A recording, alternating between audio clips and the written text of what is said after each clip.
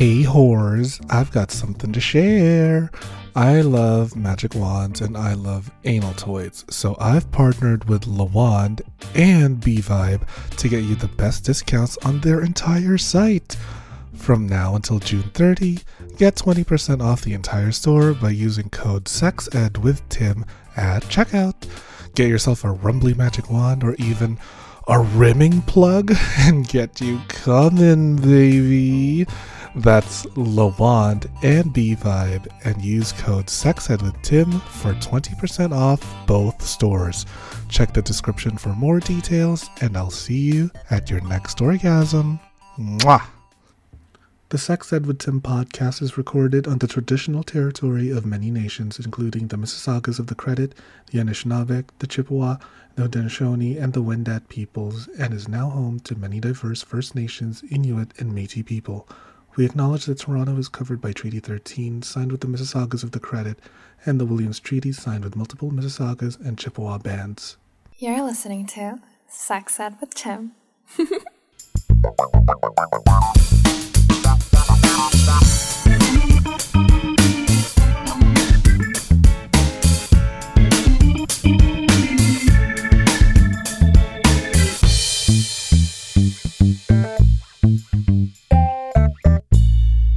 Hello, and welcome to another episode of the Sex Ed with Tim podcast. I am your host, Tim.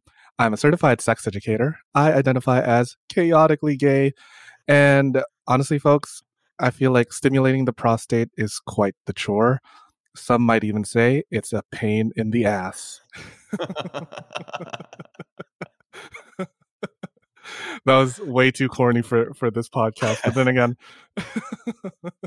we're not really known for being professional here on Sex Ed with Tim. So, oh my goodness. Oh boy. Folks, I am so honored to be joined by such a lovely, beautiful, handsome guest. He is a certified sex educator, certified sex coach. He is the host of Men, Sex, and Pleasure. Listen to it on all streaming platforms. Please welcome to the show, Cam Fraser. How are you, Cam? I'm good, thank you, Tim. Thanks so much for having me. And what a great way to start the podcast with a corny joke as well. I loved it.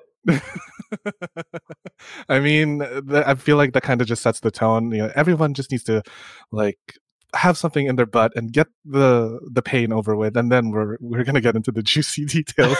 Totally, man. I mean, I love the lightheartedness as well. Sometimes I feel like the talk of male sexuality is so serious and so like that's what I'm thinking. So intense. I just want to have a bit of fun with it, and you know, call me crazy, but exactly. I think sex and sexuality is supposed to be quite fun. So I'm glad that we started off on that note.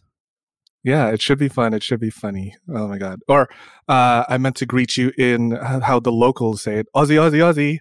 Yeah, that's definitely not how the locals say it, but I appreciate it. Maybe a firm and crisp g'day would have been a little bit more g'day, closer to the locals, but yeah. G'day, mate. Oh boy. So Cam, before we get right into it, how about you tell the listeners a little bit about what it is that you do?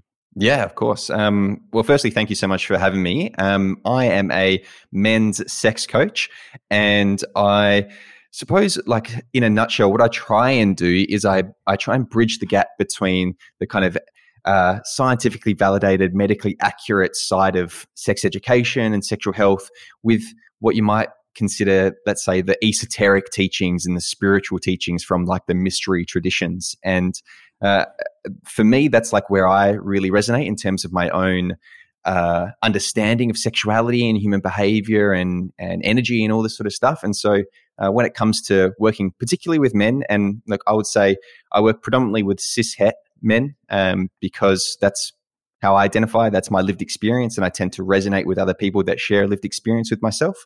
And for those guys that work with me, they tend to find that leaning on that kind of academically sound information is a good foot in the door for them. And I use that as a way to get them interested in sexuality and human behavior and kind of changing those things. And then from there, I kind of use that as a launch pad to talk about the juicy energy and tantra and spirituality stuff, which they may be a little bit adverse to begin with. So, you know, in a long story short, the stuff that I teach today is the stuff that I wish I had learned 10, 15 years ago when I was a teenager, kind of going through my own sexual mishaps and dysfunctions and insecurities and anxieties about my masculinity and sexuality. I wish there'd been an older guy who kind of knew what he was talking about, who was compassionate, friendly, and modeling an alternative model of masculinity that I had access to. And there wasn't for me. And so I try and be that guy that I needed about 10 or so years ago. Honestly, I identify with that so much because my whole business foundation is I want you to learn from my mistakes because I did literally everything wrong. I have literally lost a butt plug inside my butt, and it has just been like, please don't do what I did. And I hope you all learn from my mistakes. Totally. It's like I've been down that path, man. You don't need to follow that path. There's plenty of other ways you can go. It's uncharted waters and I have charted it. It's okay. Take my word for it. So Cam, why specifically men's sexuality? How did you start your journey into being a men's sexuality specialist? Yeah, well, I guess what I alluded to before is my own sexual insecurities and anxieties and stuff that was kind of happening in my late teens and early 20s. I moved from Australia when I was 17 to go and live in America. I got a scholarship to play soccer over there, and I went to a couple of universities. And I was a typical collegiate athlete. I was part of the kind of soccer team, and I went to the frat parties, and I was the kind of token Australian dude who all the Americans kind of wanted to be friends with, and the stereotypical jock, the macho. I kind of tried to fit into that stereotype. That was what I aspired to be, I suppose. And because I wasn't that, I'd always been kind of tall and a little bit skinnier. I had long hair and was never really that kind of bravado type of masculinity. I always felt like I was a little bit outside of the box in terms of that masculinity. So I never felt like I fit in, and that really ate away at my own identity. I always felt really conflicted of not fitting in as that stereotypical macho masculine guy. So I tried to overcompensate by drinking a lot to kind of make up for that masculinity. I overcompensated by going out and trying to sleep with as many women as possible and being really the kind of mindset, every hole is a goal, kind of quantity over quality. I had every hole is a goal. So I had this kind of Cam, you and I are cut from the same cloth, my brother. But it was a way of overcompensating, Tim. It wasn't healthy. It was very toxic, and that manifested in a lot of mental health issues. And it also manifested as a lot of physical health issues as well. Not only was because I was drinking and quite anxious, not only was I having a lot of sexual performance problems, I suppose, I wasn't able to get it up because I was drinking so much, or I was coming quite quickly because I was really anxious about performing sexually, because that's what it means to be a man. And then I was really tense and really tight and had a lot of physical injuries from playing sport as well. And there was a bit of I suppose it was a changing point, a light bulb moment for me was when I seriously injured my back. I actually fractured my lower spine, and part of my rehabilitation was to go into clinical Pilates and just do rehab, I suppose, and just kind of get better. And, it was the first time in my life during these Pilates classes that I actually slowed down for the first time in my life, actually listened to my body. And I noticed that I was holding on to all this tension and tightness that was getting slowly released as I was doing, the stretching and the breathing and the listening. And there's plenty of times where halfway through a Pilates class or a yoga class, I'd just break down in tears on a mat, or all this anger and rage would kind of come up. And I just didn't know what to do. I didn't know where it was coming from. It was just this stored emotion in my body that I hadn't been able to release before. And so I was noticing that I was having a lot of emotional stuff come up, and I was I need to process this. So I went out and saw a counselor, and the counselor recommended a psychologist. So I started doing, mental health work, and I started realizing that these two modalities, the kind of physical modalities of Pilates and yoga and body work, and the talk-based modalities of psychology and counseling and mental health stuff, were kind of working towards the same ends of, releasing things in the body, processing them, kind of letting them go, understanding them. And I started having better sex. I started noticing that I was more comfortable in my own skin. I started talking about things a bit more openly. I started standing up for myself in those kind of locker room scenarios. I started calling out, behavior that I thought was really unhealthy. And I started communicating better to my lovers. And I learned how to breathe and relax. So I was having better sex physically as well. And that just snowballed from there. I was like, wow, there's something to this, and so I studied psychology and philosophy at university, got my degree, traveled a whole bunch, was really privileged to be able to travel, was very lucky at that stage. And from there, had the opportunity to continue studying a postgrad degree in sexology, and was also supplementing that with like my yoga trainings and my meditation courses and doing all this other really holistic stuff, I suppose you could say, with regards to approaching sexuality. And eventually, I started up a coaching practice, a sex coaching business. And at the time I was like, I'm just going to coach everyone. And it was, and which was, great. I kind of needed to do that at the time to realize I can't coach everyone, because there's people whose experiences I have no understanding of experientially, because I haven't lived that. And there's some things that I'm not specialized in and some stuff that I'm just not familiar with. So I was like, what can I speak into with authority? What can I speak into from a place of like, I know what you've been through? And that was what I said before, is like working with predominantly cisgender heterosexual white dudes, essentially. That's my target demographic. I own that. That's what I am. That's who I am. So they're the people that I work with. And part of me is kind of like, oh, that's the kind of demographic that needs a lot of this work the most. There's like a real calling for a lot of those guys.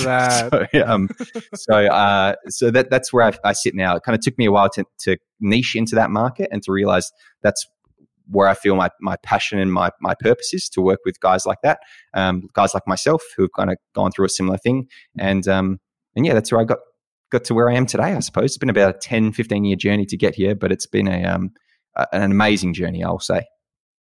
Yeah, sounds like a heck of a roller coaster ride. And this all started because you were feeling tight and you went to Pilates. Yeah. I was having shit sex and I hurt my back and things started getting better.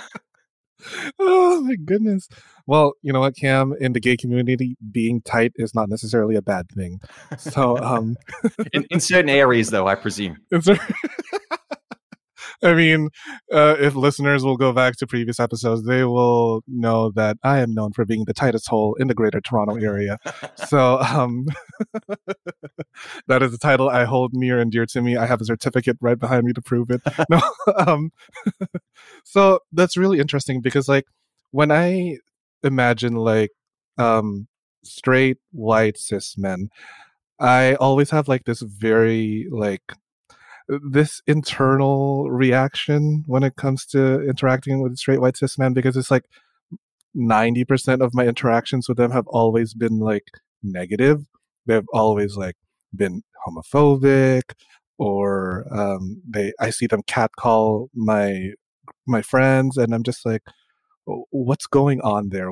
Like, sweetie, why are you so insecure about like whatever it is that's going on there? So I want to like ask you, what is it that we're getting wrong about men's sexuality? Like, what is the narrative around men's sexuality that makes men, predominantly white cishet men, act that way? Because I don't get it. Yeah, I come from from the viewpoint of an Asian gay man. So like, help me unpack this. Yeah, of course. So I do this exercise when I host workshops, which is I ask people, like, if we can think of the most stereotypical, like, macho man, what are some of those characteristics that he holds, right? If we can get so stereotypical and just caricature this person.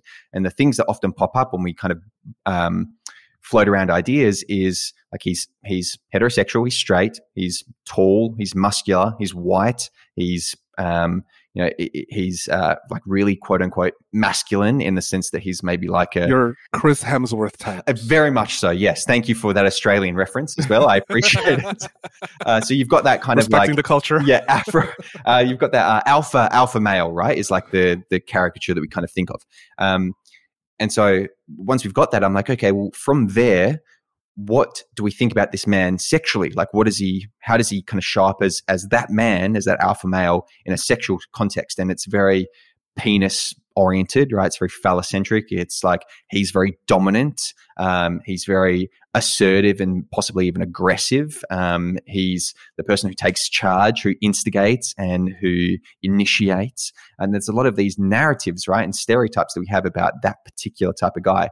And then when we start kind of like debriefing this, oftentimes this is like the idealized guy. Not only is it the stereotype, but it's kind of what we've idealized for particularly straight white dudes. A lot of guys try and fit that mold as much as possible. And we can talk about where that ideas come from. It's come from porn. It's come from mainstream media. It's kind of come from our society in general. We've kind of epitomized that particular way of being a man. But that's a very narrow definition of what it means to be a man. And a lot of guys feel like they fall short of that particular idealized male stereotype in a whole bunch of different ways. And that causes a lot of anxiety and tension for them. And similarly to what I was doing when I was feeling that anxiety and tension, I tried to overcompensate for it. And in, I guess, like the idea is I'd overcompensate in the hopes that I'd be able to, maintain that facade or perform that type of masculinity, in the hopes that maybe someone didn't call me feminine or call me gay, right? Or call me some other type of derogatory, effeminate slur, which is what a lot of guys are afraid of being called. They're afraid of looking anything less than that particular model of masculinity. So that fear of being not a man or not thought of as a man or that particular type of masculine man leads guys to doing a lot of pretty toxic, horrible stuff, like hitting women and hitting gay men and doing a whole bunch of other aggressive and violent things to essentially what Paul Kivel, an activist from the 1980s, used to say is to get back in that box of that man box. This is what's kind of often referred to as man box culture, is like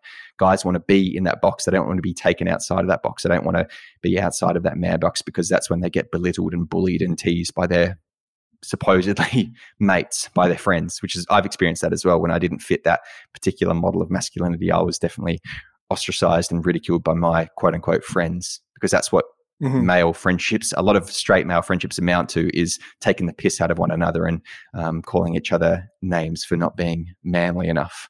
So you've got this really unhealthy kind of culture around kind of straight masculinity, which is very narrow and very limited and very boxed in, I suppose. And the idea that, I guess, that I try and bring to the conversations that I have about masculinity is, can we open that box up and can we allow for masculinity for me isn't monolithic. There's plenty of masculinities. There's a lot of different ways that we can show up as men in the world.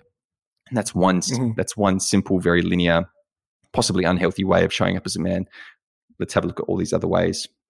And that's kind of like what I see, particularly in like our narratives today, is like there's a lot of like, here's what you shouldn't do as a guy. Here's like how you shouldn't be acting as a man, which is great. We kind of need that.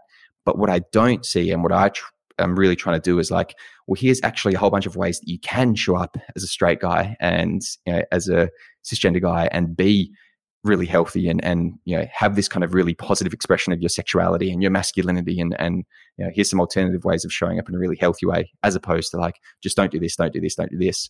I try and say, well, try doing this, try doing this, try having this, this option. So hopefully that answers your question. No, it does, because in my experience, in my lived experience as a gay man, you would be surprised, but like, or you may not be surprised, I don't know, but we actually have very similar issues. Like, the Venn diagram is a literal circle when it comes to straight male sexuality and gay male sexuality, because I don't know if you know this, but there is a term in the gay community as straight passing, where gay men seek out other men who have this sort of idealized, image of masculinity. So those are the kinds of guys that they're going to go after, because the ones who are like bottoming, or the ones who are very more effeminate, they're the ones that are more like frowned upon. And it does say something to like the internalized homophobia, internalized misogyny of gay men that is quite similar to straight men. And I feel like that's very interesting. You could probably expand your demographic to the gay man in Australia. Like you can do a lot of good because, girl, they need a lot of help. And I'm just like, I'm only one person. I cannot change the entire male sexuality spectrum. Oh boy. Well, do you think it's got something to do with like a sense of safety? It's like if I just adhere to this, societal norm of what it means to be a man, then I won't get teased or bullied, or I won't get, ostracized or all that sort of stuff. Yes, I agree. I would have to say yes to that because when you're quote unquote visibly gay, like when you're wearing a crop top or high heels or like even nail polish, automatically people will like put you in a box like, okay, gay.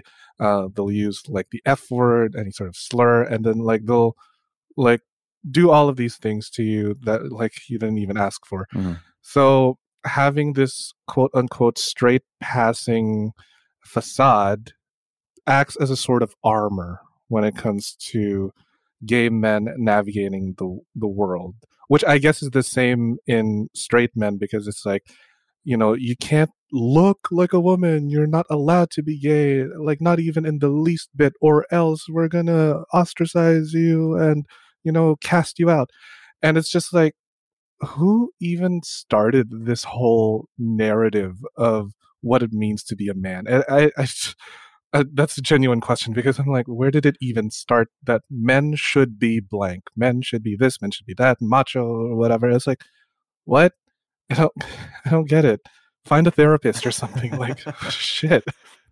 Yeah, that's a huge question as well, and I'm not a sociologist, I'm not an evolutionary psychologist, so I can't speak into it with any real authority. But from what I've looked at and from what I kind of understand in terms of what I've read, there's a couple of arguments for it, right? And I'll just like outlay these arguments as briefly as possible. But there's like the biological argument, right? That males are supposed to be the spread your seed kind of mentality. They're like, they go out and they need to have as many offspring as possible, and they don't provide for children, and yada yada yada. And this is based on what's called Bateman's anisogamy principles, which are very outdated. They've never been replicated, but it got latched onto by evolutionary psychologists, and people now extrapolate it. Yada yada yada. Then there's kind of like the sociological way of thinking about it, which is like, we've got this society set up, patriarchal society set up where it's expected that men do a certain thing and fulfill this particular gender role, and women do this particular gender role because that's just the way we've conditioned ourselves in society to do it. And then there's other kind of theories kind of wrapped up in all of that with regards to sexuality as well. But the more we look at, and this is something I'm really interested in, it's like the more we look at anthropological research and the more we look at like primatology research and things like that, we start to realize that these very black and white, very clear-cut ways that we think men and women are supposed to act is actually not very black and white at all. There's actually a lot of gray area. There's a lot of nuance, but people have, let's say, like agendas. There's ideological agendas kind of behind. I kind of think of it like the men's rights groups, the kind of online misogyny groups of like these guys trying to push a certain way that men are supposed to be and that women are supposed to be, and they kind of latched onto these really outdated scientific explanations for things, which modern science, in the last kind of 2 to 3 years, has fully debunked and fully gone, no, that's not correct at all. It's actually way more, things to consider when you're talking about this sort of stuff. So there's a whole bunch of different, I suppose arguments, but I like to like lean on this idea that masculinities exist, not necessarily masculinity. Masculinities plural is, I suppose, what I'm getting at here, and finding masculinity that kind of works for you as an individual and works for you as a as like a human being is what I'm all about, is like finding something that's unique to you personally, rather than like trying to fit this one particular type of masculinity which we're all supposed to adhere to. I think that's such a limiting kind of belief system. I kind of like that phrase masculinities rather than just masculinity, because there's different ways to be masculine, right? Like, totally. You don't just have to be, extremely buff or like have the biggest dick in the world, or like sleep with as many people as you can, but like, you can still be a pretty masculine dude and not do any of those things. There are some pretty like masculine men out there who don't fit this ideal mold that we have like imagined and come up with our heads. You know what? Masculinity is fake. We have created masculinity. Oh my goodness. It started off many, many years ago with some tadpole crawling out of the beach, and now we're here. It's like, what?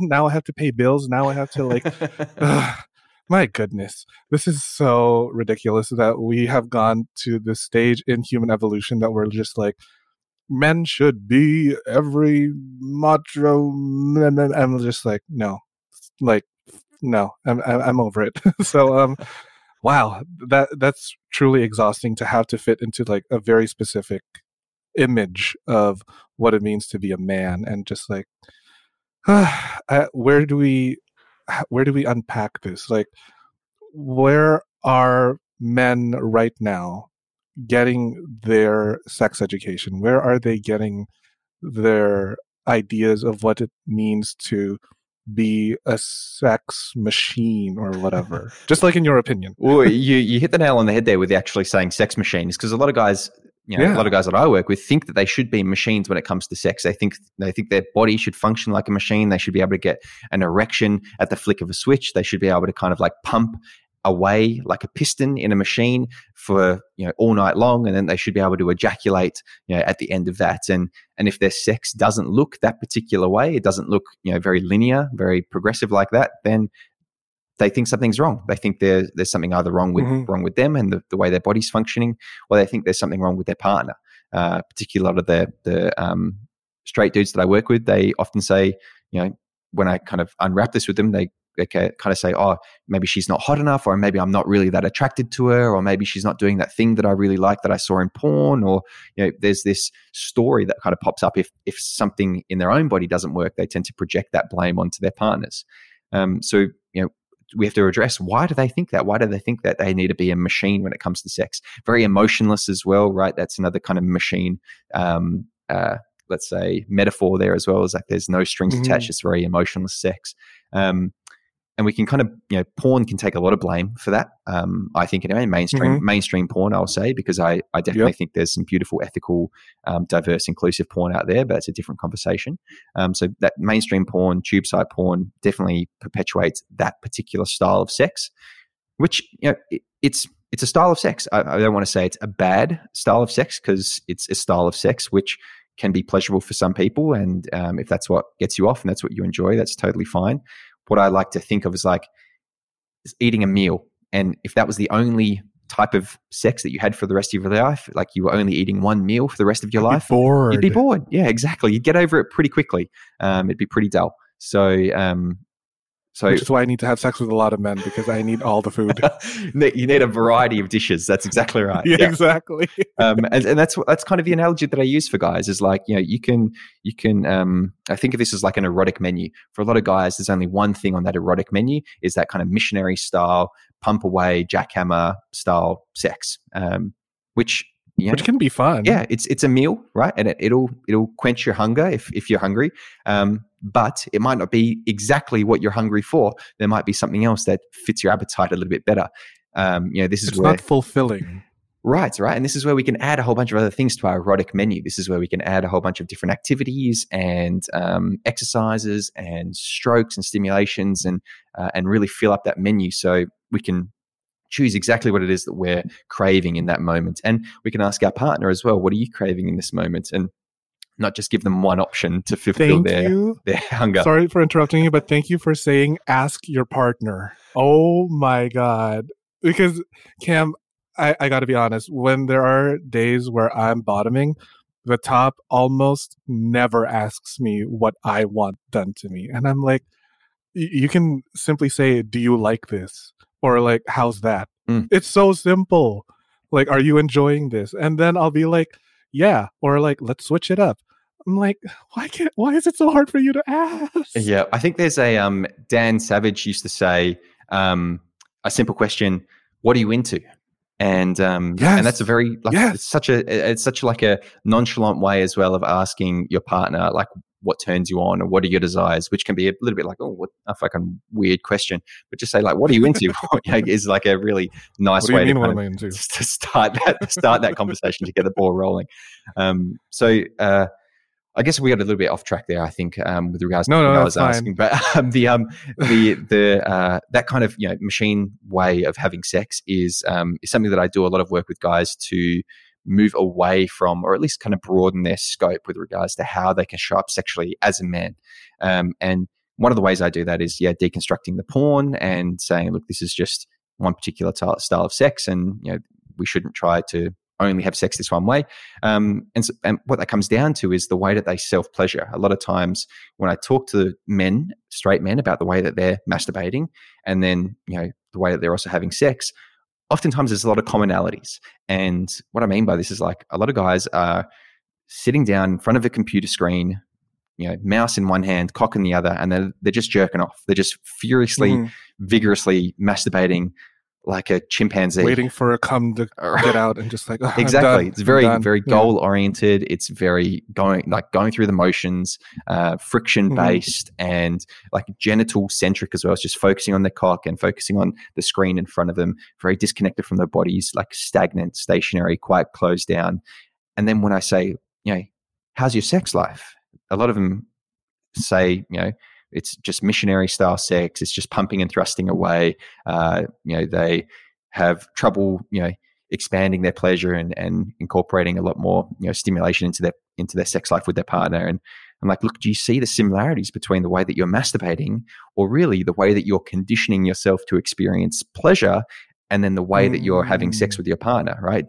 Things don't just magically change when you introduce another person. Oftentimes, things in terms of insecurities and tensions and anxieties get ramped up when you introduce another person, because the performance mindset kind of starts to kick in, and you've got this theory of like what you're supposed to look like when you're with your partner. So, one of my partners actually is twice my age, and that's not a problem at all. But like, he has this idea where it's like he needs to be able to have an erection at a moment's notice, all because I'm younger than him. And it's like, don't pressure yourself. It's okay. We don't have to have penetration right here and now. Like, I don't mind giving you a massage. I don't mind talking to you. And then it was really interesting because as soon as I said that, as soon as I give him a massage and like we were starting to like talk about our day, ask you how you are, that's when he started to get hard. Yeah. And that's when I started to ride it until it fell off. But different conversation. So that's really interesting you say that, because it's like we're so conditioned to think that our pleasure has to be one direction only. Totally. When there's like our entire body is a whole, fucking constellation of pleasure, a whole like menu. Like, oh my goodness, it's so frustrating when people just think I'm just gonna rub my dick until there's jizz and then call it a day. And it's like, what about the other things? You're missing out on so much. So totally. I often say that you're not just your dick, you're actually one huge dick, and you can experience pleasure across your whole body. Speaking of, do you see my huge dick pillow? I do. That's amazing. I got to get me one of those. Yeah. Yeah. We are one huge dick. The whole man is a big dick, and we need to focus on everything else but our genitals, or just include your genitals, however you want, in your masturbating regime. We'll be right back after this commercial break. Yes! Hello, all my little sluts. It's me, Mama Slut. Hope you're enjoying the show so far. I just wanted to hop on here real quick to let you in on a sexy little deal. Do you like feeling sexy and looking sexy? Of course you do. Only my listeners are sexy as fuck.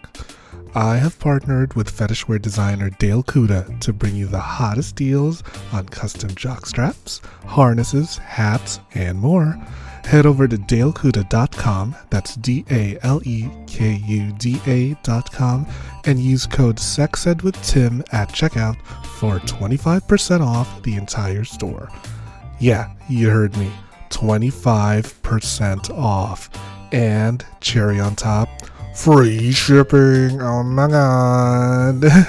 I have a few of the stuff that he has made for me, and girl, I'm wearing it right now. I'm wearing like a little jock strap so that I could easily just like slip a little butt plug or dildo every now and then here and there. And I'm on the train. I'm just like, thank you, Dale. That's DaleCuda.com with the code SEXEDWithTim for 25% off your entire purchase with free shipping. With a deal like that, I swear I could come buckets, honey. Hey, you disgusting pervs. We all like sex toys, right? Nipple clamps, vibrators, masturbators, oh my. Good For Her has one of the best selection of sex toys, learning resources, online workshops, and gender expression materials you can't find anywhere else. Go to goodforher.com and use code SEXEDWithTim10 for 10% off your purchase of any of the toys bought online. That's goodforher.com and the code SEXEDWITHTIM10 at checkout for 10% off your purchase of any of the toys bought online. And they ship worldwide. Trans-inclusive, feminist, and pleasure-focused, Good For Her has been doing the Lord's work since 1997, bringing you everything you need to get that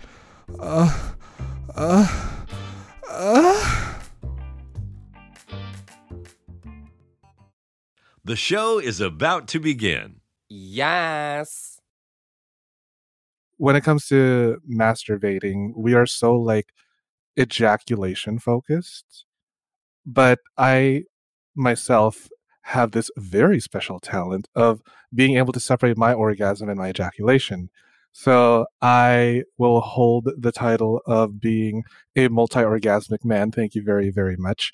But that's just my that's my practice. So I was wondering if you can tell the listeners more about, like, for those with a penis, how can they separate their ejaculation from their orgasm? Because those two things are very different, but they happen so close within each other that it's kind of hard to like distinguish the difference.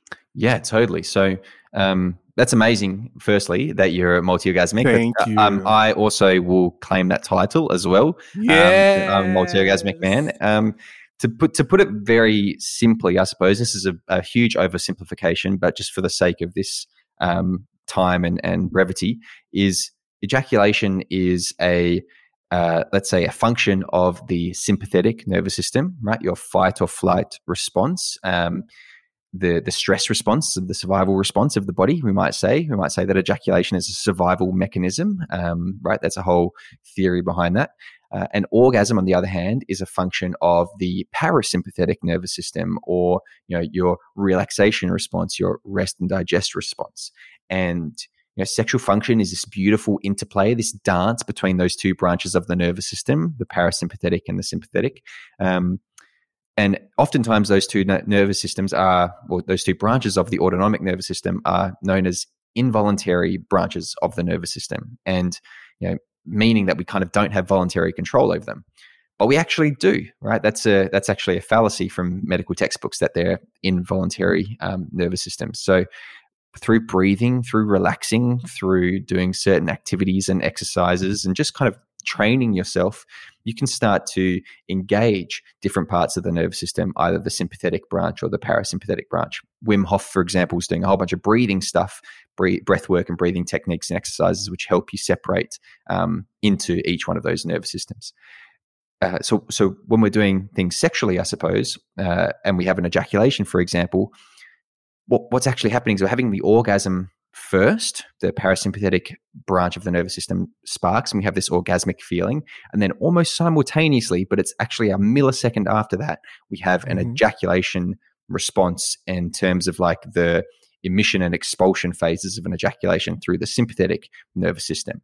And for a lot of guys, we kind of think those two things we conflate those two things. We think they're the same thing, but actually they're two separate physiological processes. That's the key thing to realize here, is they're two separate things. And so we can learn to separate them. And one of the easiest ways to learn how to separate them is through breathing, like I alluded to, because you then have conscious control over which part of your nervous system you can go into. But to put this like very, very plainly, think about the things that happen when you ejaculate. Right? When you ejaculate, oftentimes, right, I'll generalize here, but this should land for a lot of people. If you've got a penis and you ejaculate, is you quicken your breath and even maybe heighten your breath. By that, I mean it goes up into the chest or up into the thorax. Possibly you even hold your breath as well. You might tense up, right? This is called myotonia. You get muscle tightness and tension, especially in the legs, right? Yeah, like your legs really get tight. You maybe your through the toes. Glutes, yeah, and through the pelvis as well. And some guys even describe it an experience of like trying to push as well. They're trying to push the ejaculation out. There's like this pushing sensation. You also might notice that your heart rate goes up because of that tension and breathing. Your heart rate tends to elevate because of that. Your temperature goes up as well. You might sweat and perspire. And so all these things are characteristics of an ejaculation, right? But say we took those characteristics out of the erotic context, out of the sexualized context, and we applied it to a guy walking down the street. All of a sudden, we just saw this guy tense up and squeeze and convulse and push and hold his breath. We would think this guy's having an orgasm in the middle of the street. Well, we would think he's having some sort of anxiety attack in the street, right? If we didn't really know if it was a sexual experience, we think, wow, this guy's having an episode. He's having a good time. Right. I want what he's having. and I often say ejaculation is like a pleasurable anxiety attack, because all those characteristics, those symptoms of elevated tension in the body, are parts of the sympathetic nervous system response. They're stress responses. And stress here, stress is often a bad word. Stress isn't bad in any like real way. Like there's good stress. People that practicing maybe some kink and BDSM know about good stress and how to kind of like apply that to your sexual experience to heighten it. So stress isn't necessarily bad. I want to kind of clear that up. But ejaculation is that kind of heightened tension response in the body, that heightened stress response. So in order to learn how to separate that from orgasm, do the opposite of what you do when you ejaculate. So instead of tightening up and tensing and really trying to squeeze and push when you ejaculate, see if you can relax and let go as much as possible, and surrender your muscles and just kind of have them loose and chilled out as much as you can, instead of breathing really quickly and even holding your breath and bring it up into the chest. See if you can slow the breath down into the diaphragm and really deepen it and lengthen it and prolong the breath. Instead of shooting the heart rate up because of all that, see if you can slow the heart rate down. See if you can let the temperature cool down as well. And just do, it sounds very simple. It's not. And once you start practicing, it tends to get a bit convoluted. But in terms of the principle of it, to separate those two things, just try and do the opposite of an ejaculation and start to expand that parasympathetic experience, because that's your orgasm experience essentially. And there's a lot more to that. That's just kind of like the very basic foundational entrance into that particular type of training for separating those two things. And we're probably going to have like a different episode altogether on becoming a multi-orgasmic man. But that is a very good jumping off point, because for me, I go to therapy for like my anxiety, and my therapist told me about like triangular breathing, which is inhale 3, exhale 3, and hold for 3. And when you said like it's almost like an anxiety attack, I used that breathing technique for my masturbating to help me become more multi-orgasmic. And Amazing. It is life-changing. That also on top of the fact that I use different parts of my body to masturbate. So for example, when I'm masturbating, it's not stroking, but more of like I'm stimulating only my frenulum, which then gives me an entirely different sensation altogether and makes me like separate my orgasm from my ejaculation. Also, like I do my Kegels. I'm doing my Kegels right now and you wouldn't even know. So that is one way to masturbate, and that's very genital focused. What about what I said earlier about like prostate stimulation? Can you go a little bit more into prostate masturbation? Totally. So another way of becoming multi-orgasmic is to completely bypass the ejaculation response altogether. And one way to do that is to stimulate your prostate, which is innervated by what's called the hypogastric nerve, which only carries parasympathetic fibers, which means that if you're orgasming through the prostate, you don't engage the sympathetic nervous system, which means you don't engage the ejaculation response, which means you have an orgasm that doesn't involve an ejaculation, which means you can have another one because there's no refractory period, which means you become multi-orgasmic, which means you can go on and have as many orgasms as you like through your prostate, and you just keep on going. So that's another way of becoming multi-orgasmic, is through learning how to have a prostate orgasm, which when I coach guys through exploring their prostate and anal play and learning how to do they have a fear of being gay, like if they like it? That's a huge one. Yeah. So there's a couple of fears, right, that I usually have to overcome with them. And one of them is about pain. One of them is about hygiene. One of them is about that homophobia, right? Either internalized or overt. And, there's a whole process, I suppose, that I go through with guys to kind of help them normalize exploring their body firstly before they even touch their anus. It's like, let's open you up to just exploring your body in general. And then from there, it's like, instead of going straight, for some reason, people think as soon as we start talking about anal play, they're like, oh, we've got to stick a fist up there. It's like no. I mean, that's me, Cam. That is my beginner 101 course. And it's like, that's all. Yeah, you can go down that route, but you don't have to start there, man. That's my my takeaway with guys is like, look, you can start with just a little bit of touching of the rim, right, and just exploring a little bit of lube around it. Yeah, exactly, right. There's so much that you can do without even penetrating, which it's like where I begin, and then from there we talk about penetration, then we talk about prostate stimulation, and I often break down prostate stimulation into prostate massage, which is quite therapeutic and really good for your health, reproductive and sexual health. And then there's also prostate play, which is the other end of the spectrum, which is like with the intention of experiencing pleasure. And I often try and take the goal of orgasm off here as well. Even though we've been talking about prostate orgasms, I try and say, look, enjoy the experience. Don't try and aim to have a particular experience. Try and just enjoy whatever comes up. Because oftentimes the first, at least in my experience with working with guys who are new to prostate play, the first couple of times they do it, they actually don't have a prostate orgasm. And I have to kind of help coach them to the point where they're just enjoying the experience, and it almost becomes like a bit of a happy accident that they have a prostate orgasm. A happy accident. And that kind of light bulb moment goes off for them, and they realize, oh wow, this is a thing my body can do.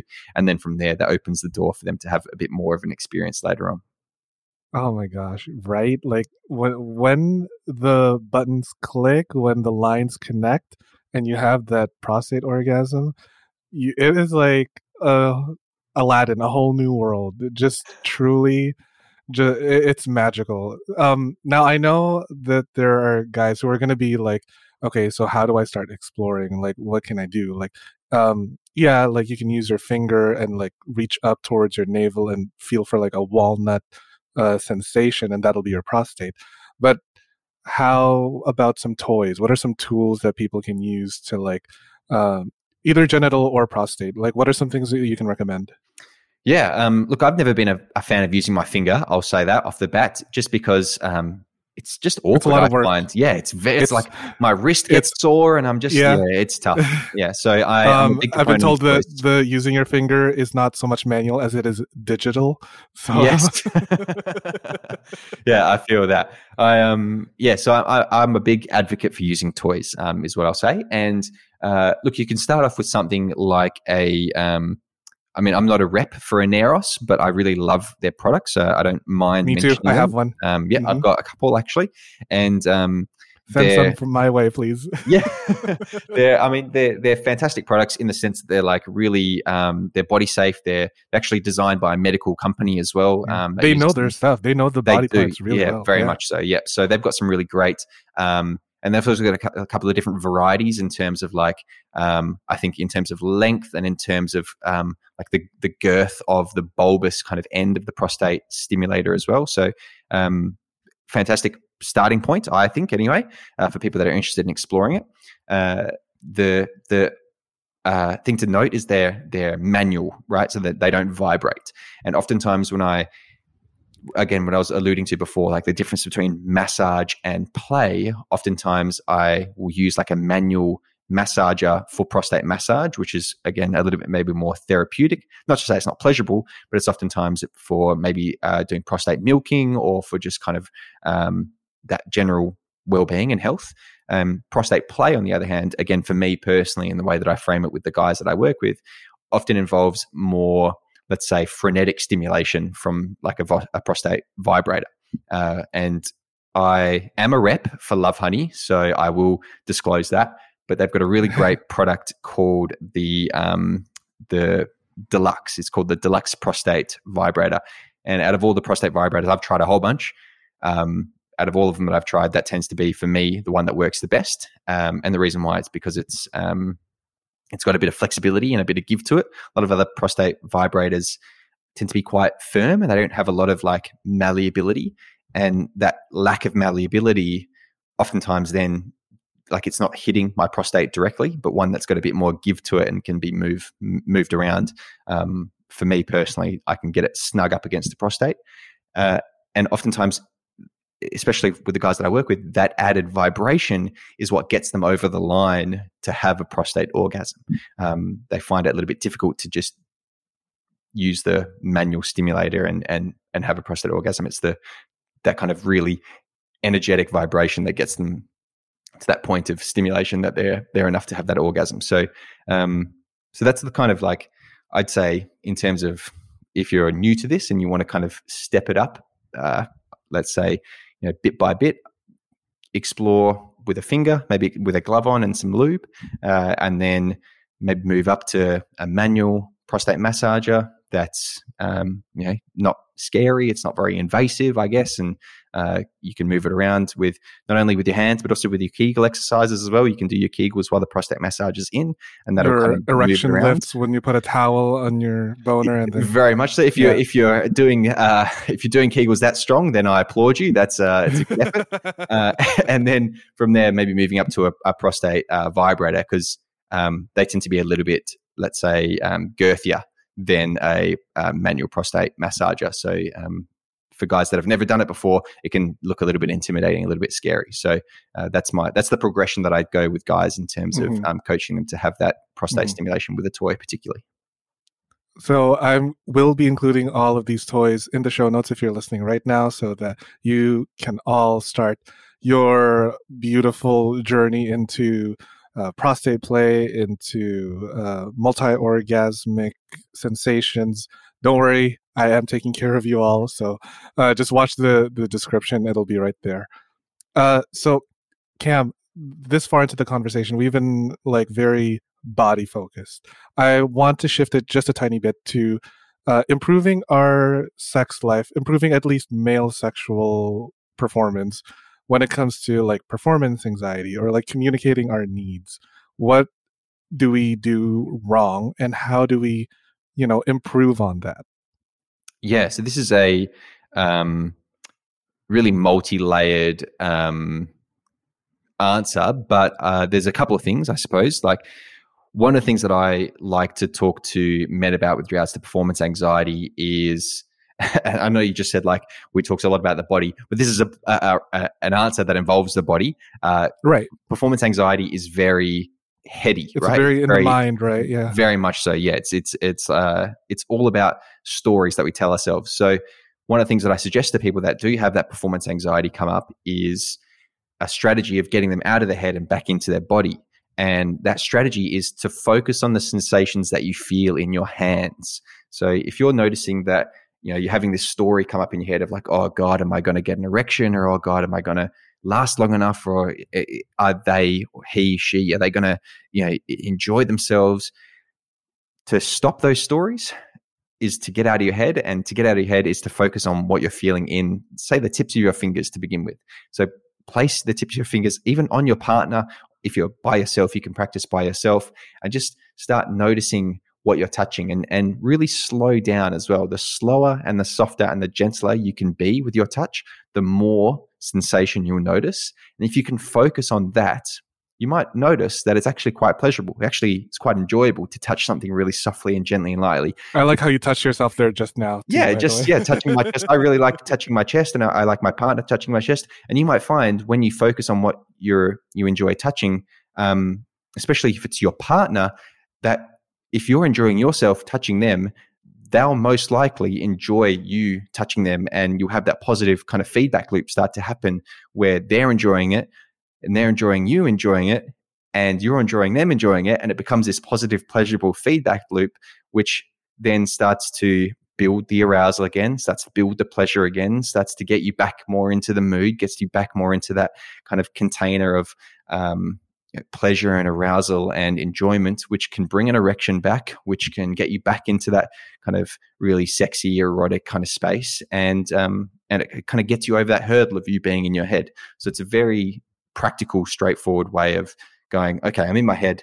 Let me get back into my body. Now I'm back in my body. Let's experience pleasure. Now that we're experiencing pleasure, we can move on to the next phase or the next sexual scenario that we have with our partners. A more like, let's say, conceptual way of thinking about this and overcoming performance anxiety is to approach the performance side of things, right? We often think that we have to perform sex in a certain way, right? Often guys think that sex has to look very linear, like it's got to go A, then B, then C, then D. And if it doesn't happen in that order, then you're broken. Yeah, right. Things are wrong. Exactly. Yeah. So instead of thinking of sex as really linear like that, try to think of sex as a bit more dynamic and even circular as well. You can go from A to D to C to A to B to whatever, right? And you can come and go as you please, essentially. To F, yeah. Right. You can revisit things, and once you've started having penetrative sex, that doesn't mean that you can't go back to fingering or using your mouth or doing a sexy massage or just cuddling and slowing down. I often tell guys to experiment with not ejaculating when they're with their partner as well. That's a big story that a lot of guys have around what sex is supposed to look like, is that it has to end in ejaculation. So if you can make the decision to have sex with your partner and say to them, look, I want to have sex with you, but let's experiment with me not ejaculating, or with you not ejaculating, and see what happens. And oftentimes there's a question that arises, which is, well, how do we know when sex is finished? What do we do? Right? Yeah. And it's like, what now? What next? Exactly. And so you have this like opportunity then to start broadening, right, and adding things to that erotic menu that I was talking about before. You kind of give yourself this chance to say, well, if we're not focusing on ejaculation, why don't we focus on this instead? And if we're not trying to get to this end goal of finishing sex with an ejaculation, then how about we just slowly wind things down when we feel a little bit tired? Or how about we just sit in this really beautiful sexual kind of space and explore some other things? And if you can do that really mindfully, then it's really powerful. Oftentimes those stories of like what ejaculation means get brought up when, in an unconscious, I'll say, or in an unwitting way, maybe when we've had too much to drink. This is definitely true for me, when I was in my drinking days, if I had too much to drink, I couldn't come. And then a lot of stories would whiskey come up dick. of like, whiskey dick or brewer's droop, right? And and so the idea, like in those scenarios was, I tended to blame the booze. That was kind of my crutch, was I would drink and drink and drink to excess, and then if anything went wrong, I'd just say, it was just the alcohol. I was just too fucked up. But the stories that pop up in those moments are, what's wrong with me, or what's wrong with my partner because I didn't come, or all this sort of negative stuff. But if you can make the decision, hey, let's not ejaculate, or let's not penetrate, right? Or let's not do this that we usually do when we're having sex, it can mindfully bring up those stories so you can challenge them, right? And so that you can overcome those anxieties, so that you can really challenge what it means to perform a certain way sexually. So that's another strategy that I like to give people that I work with is, what do you usually do when you're having sex? Don't do that intentionally next time, and see what happens. And it gives you an opportunity to kind of challenge those stories for yourself. What you're doing right now, stop it. Don't do it. Just do it for another time. Yeah. Stop it. Oh my God. The number of times I've had sex and he doesn't come, Because like I'm a cum dump. I identify as a cum dump. Those are my pronouns. Like, but like most of the times that it has never like ended up in ejaculation, it's mostly because his partner's coming over, and now we got to wrap it up. So I'm like, oh boy, now we got to do this whole dance of like, is it done yet? Is it finished? Now it's just like, no, we can just like make out for the next 10, 15 minutes until your husband is here, and then we can like be on our merry way. But yeah, like some of my most favorite sexual encounters have been just like we're making out and we're masturbating each other. We didn't even penetrate, and that's it. Like that was beautiful, and just like that half hour that we spent together on your lunch break, and yeah, my lunch break because I work in a financial district, and you know, so yeah, no, it's very beautiful. I thoroughly enjoy even small things like that. So you don't have to like have your genitals focused. You don't have to have your orgasm or ejaculation in order for it to be a fun time. I don't know why a lot of guys think that, but you know, that again, that goes back into the whole narrative of things. And it just brings to mind like how are we able to communicate our needs a little bit more effectively? So is there any like sort of strategy that you can give to the male listeners out there that have trouble communicating their sexual needs because they're afraid of being seen as too needy or too girly or whatever? Yeah, so I mean, the first strategy is a holistic strategy, I suppose, which is like, firstly, learn what your sexual desires are. And that is by self-pleasuring and exploring your own sexuality and having a robust understanding. A lot of people can't communicate their desires or their needs to their sexual partner because they actually don't know what they are. So the first step is learning them, learning what your turn-ons are and what your turn-offs are and where your fantasies are and where your boundaries are. And you can do that by yourself. Watching really beautiful ethical porn as well can be a way of exploring that, seeing what you're into and what you're not into. That's one strategy. That's probably the first step.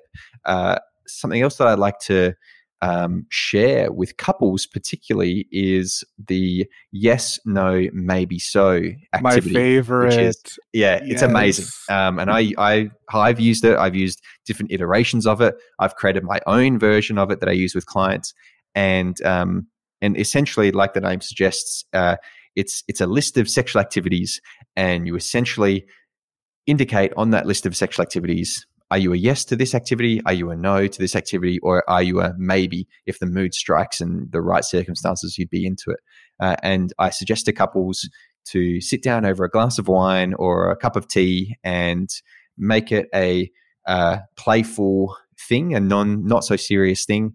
And something else I suggest as well is do it in a kind of without expectation that anything's going to happen after doing the game as well. So kind of take it out of the bedroom, right, is what I kind of mean here, is like take it out of that sexual context, because oftentimes there's a lot more pressure and it's a high stakes situation. If we try and have that conversation about needs and desires right when we're about to have sex, it's oftentimes a lot of stories come up and it can be quite difficult to do that. So if we can just make it in a, let's say, safe environment where it's a bit more low stakes, a bit more low pressure, like a glass of wine or a cup of tea, hence that suggestion, then you can go through it with your partner, and it's the onus then is on the game, right? The responsibility is on the game. You don't have to come up with all the particular activities. You don't have to say, this is what I'm into, this is what I want, do you want this as well? You can go, oh, hey, look at this thing on this list. Having a threesome, for example. Oh, I'm actually a yes to that. That's something I'd be interested in doing. Oh, what did you pick for that? What did you think of that? And you might be surprised. They might say that they're into it as well. Oh, we're both a yes for this. That's pretty amazing. How about the next time that we have sex, we try a couple of things that we were both a yes to, whether it was anything from biting each other's nipples to, an orgy or whatever it is, right? It could be whatever's on the list. So that's something having that an entire arm from your ass into your throat, if you're into that. Exactly, right? If that's your entry level into anal play, fisting. That's my entry level. That is going to be on my Patreon, but yeah. So that's a really great strategy, is the yes, no, maybe so game. Yeah, I have my version of that is because I find that when I'm coaching couples or poly relationships or whatever, they don't really know where to start because working with like a blank slate is so challenging. So I'm just like, here's a deck of cards of sexual activities and non-sexual activities. Pick what you like and then put it on this list and then see what you're into. Because like the imagination can run wild and it's just like, I don't know where to start or I don't even know what to call this act. So I'm just going to put that down and then I'm going to let my partners see what I like and see what they like. And it just makes for a more enjoyable little game. So I totally understand. And also like learning your love language. You know, I feel like that's definitely a big thing. It's like for me, it's physical touch and words of affirmation, which I'm like, please just like tell me I am a slut. That's words of affirmation. And just like choke me until I turn not blue, but like at least until my eyes roll to the back of my head. That's my physical touch. Could be an act of service, but yeah. So yeah, no, I totally get it, and that's just so beautiful that like you and I as sex educators, we are totally on the same spectrum here. We're in the same plane of existence when it comes to like you coaching your straight men, me coaching my gay men, and it's just like men are just, we need to really like rebuild this narrative of what it means to be a sexual being, what it means to be a man, what it means to be masculine. So with that being said, is there something that you can say to wrap this all up in one beautiful bow on why, or rather, what should we as men do to help become better men for ourselves and for our partners? Geez, no pressure here, Tim. Wow. I know, right? It's a very light question. Just like well, something that I have said before, and I will say it again, is if you want to become a better penetrator, you need to know what it feels like to be penetrated. I agree. Yes. Thank you, Cam. And listeners, that is a straight white man saying that. Come on. And you're probably tired of hearing me saying that. So, oh man, thank you. Oh, no worries. Oh my gosh. Yeah, that is, take that to the heavens, take that to the bank, take that everywhere with you. In order for you to become a better penetrator, learn what it's like to be penetrated. And not just like penetration, like learn what it's like to receive touch, not just like give touch to. Like, totally. My goodness. Yeah, it's a very clickbaity like phrase, but in terms of the principles of it, yeah, it's like just learn what it's like to receive, learn what it's like to be touched, learn what it's like to actually experience pleasure, because all those things will make you better at doing them, at touching, at giving, at bestowing pleasure on your partner and allowing them to receive as well. So the principles behind it are so deep and profound. But I just love the idea of, fuck man, if you want to learn what it's like to be penetrated, then I mean, it'll make you a better lover for sure, 100%. Yes, I agree. Oh my God, Cam, you're so fucking amazing. You're just like truly a treasure to the world. I can't get enough of you. I'm pretty sure the listeners can't get enough of you either. So please make like a butt and plug away everything where people can find you. That's amazing. I'm going to steal that line, actually. Yeah, go ahead. I mean, the two ways that people might want to get in contact with me, first is through my Instagram page, which is @thecamfraser. And my little tagline, I suppose, for that is, if you jump on there, you will learn something new. My whole philosophy with regards to Instagram and social media is to educate. And so I promise you that if you jump on my Instagram page and click on a random post, you will learn something new. My other way of getting in contact with me is through our website, which is cam-fraser.com. And on there, I've got my online coaching courses. I've got a course for men in particular called Outperform a Porn Star, which I am very proud of. I'm not ashamed to say. I think it's a great, valuable course, and it subverts that whole idea of performance like we've been talking about. I just love the clickbaity title of Outperform a Porn Star. It sucks in the guys that I know need this work. Ooh, and I want to suck in the guys too. Yeah. And yeah, I'm just really stoked that I've put that course together. It took me ages to do, and I'm really happy with how it turned out. So that's something that I am shamelessly plugging. Awesome. Thank you so much, Cam. I'm definitely going to try to outperform a porn star. I mean, I already do, but like that's just for people to find out if they ever want me in their bedroom. Thank you again, Cam, for joining me here on Sex Ed with Tim. For all you listeners out there, thank you so much for tuning in to another episode, and I will see you at the next one. Bye. Thanks for listening to the Sex Ed with Tim podcast. Sex Ed with Tim is created and produced by me, Tim Lagman. Music is Aces High by Kevin MacLeod. Follow me on Twitter and Instagram at GaySlutClown and at Sex Ed with Tim. You can also like and follow me on the Sex Ed with Tim Facebook page. If you enjoyed the show, please rate, review, and subscribe on Apple Podcasts, Spotify, or wherever you get your podcasts. Even better, you can also support the show on Patreon, where you can get early access to ad-free episodes and more. Thanks for all your support, you dirty little slut. Mwah.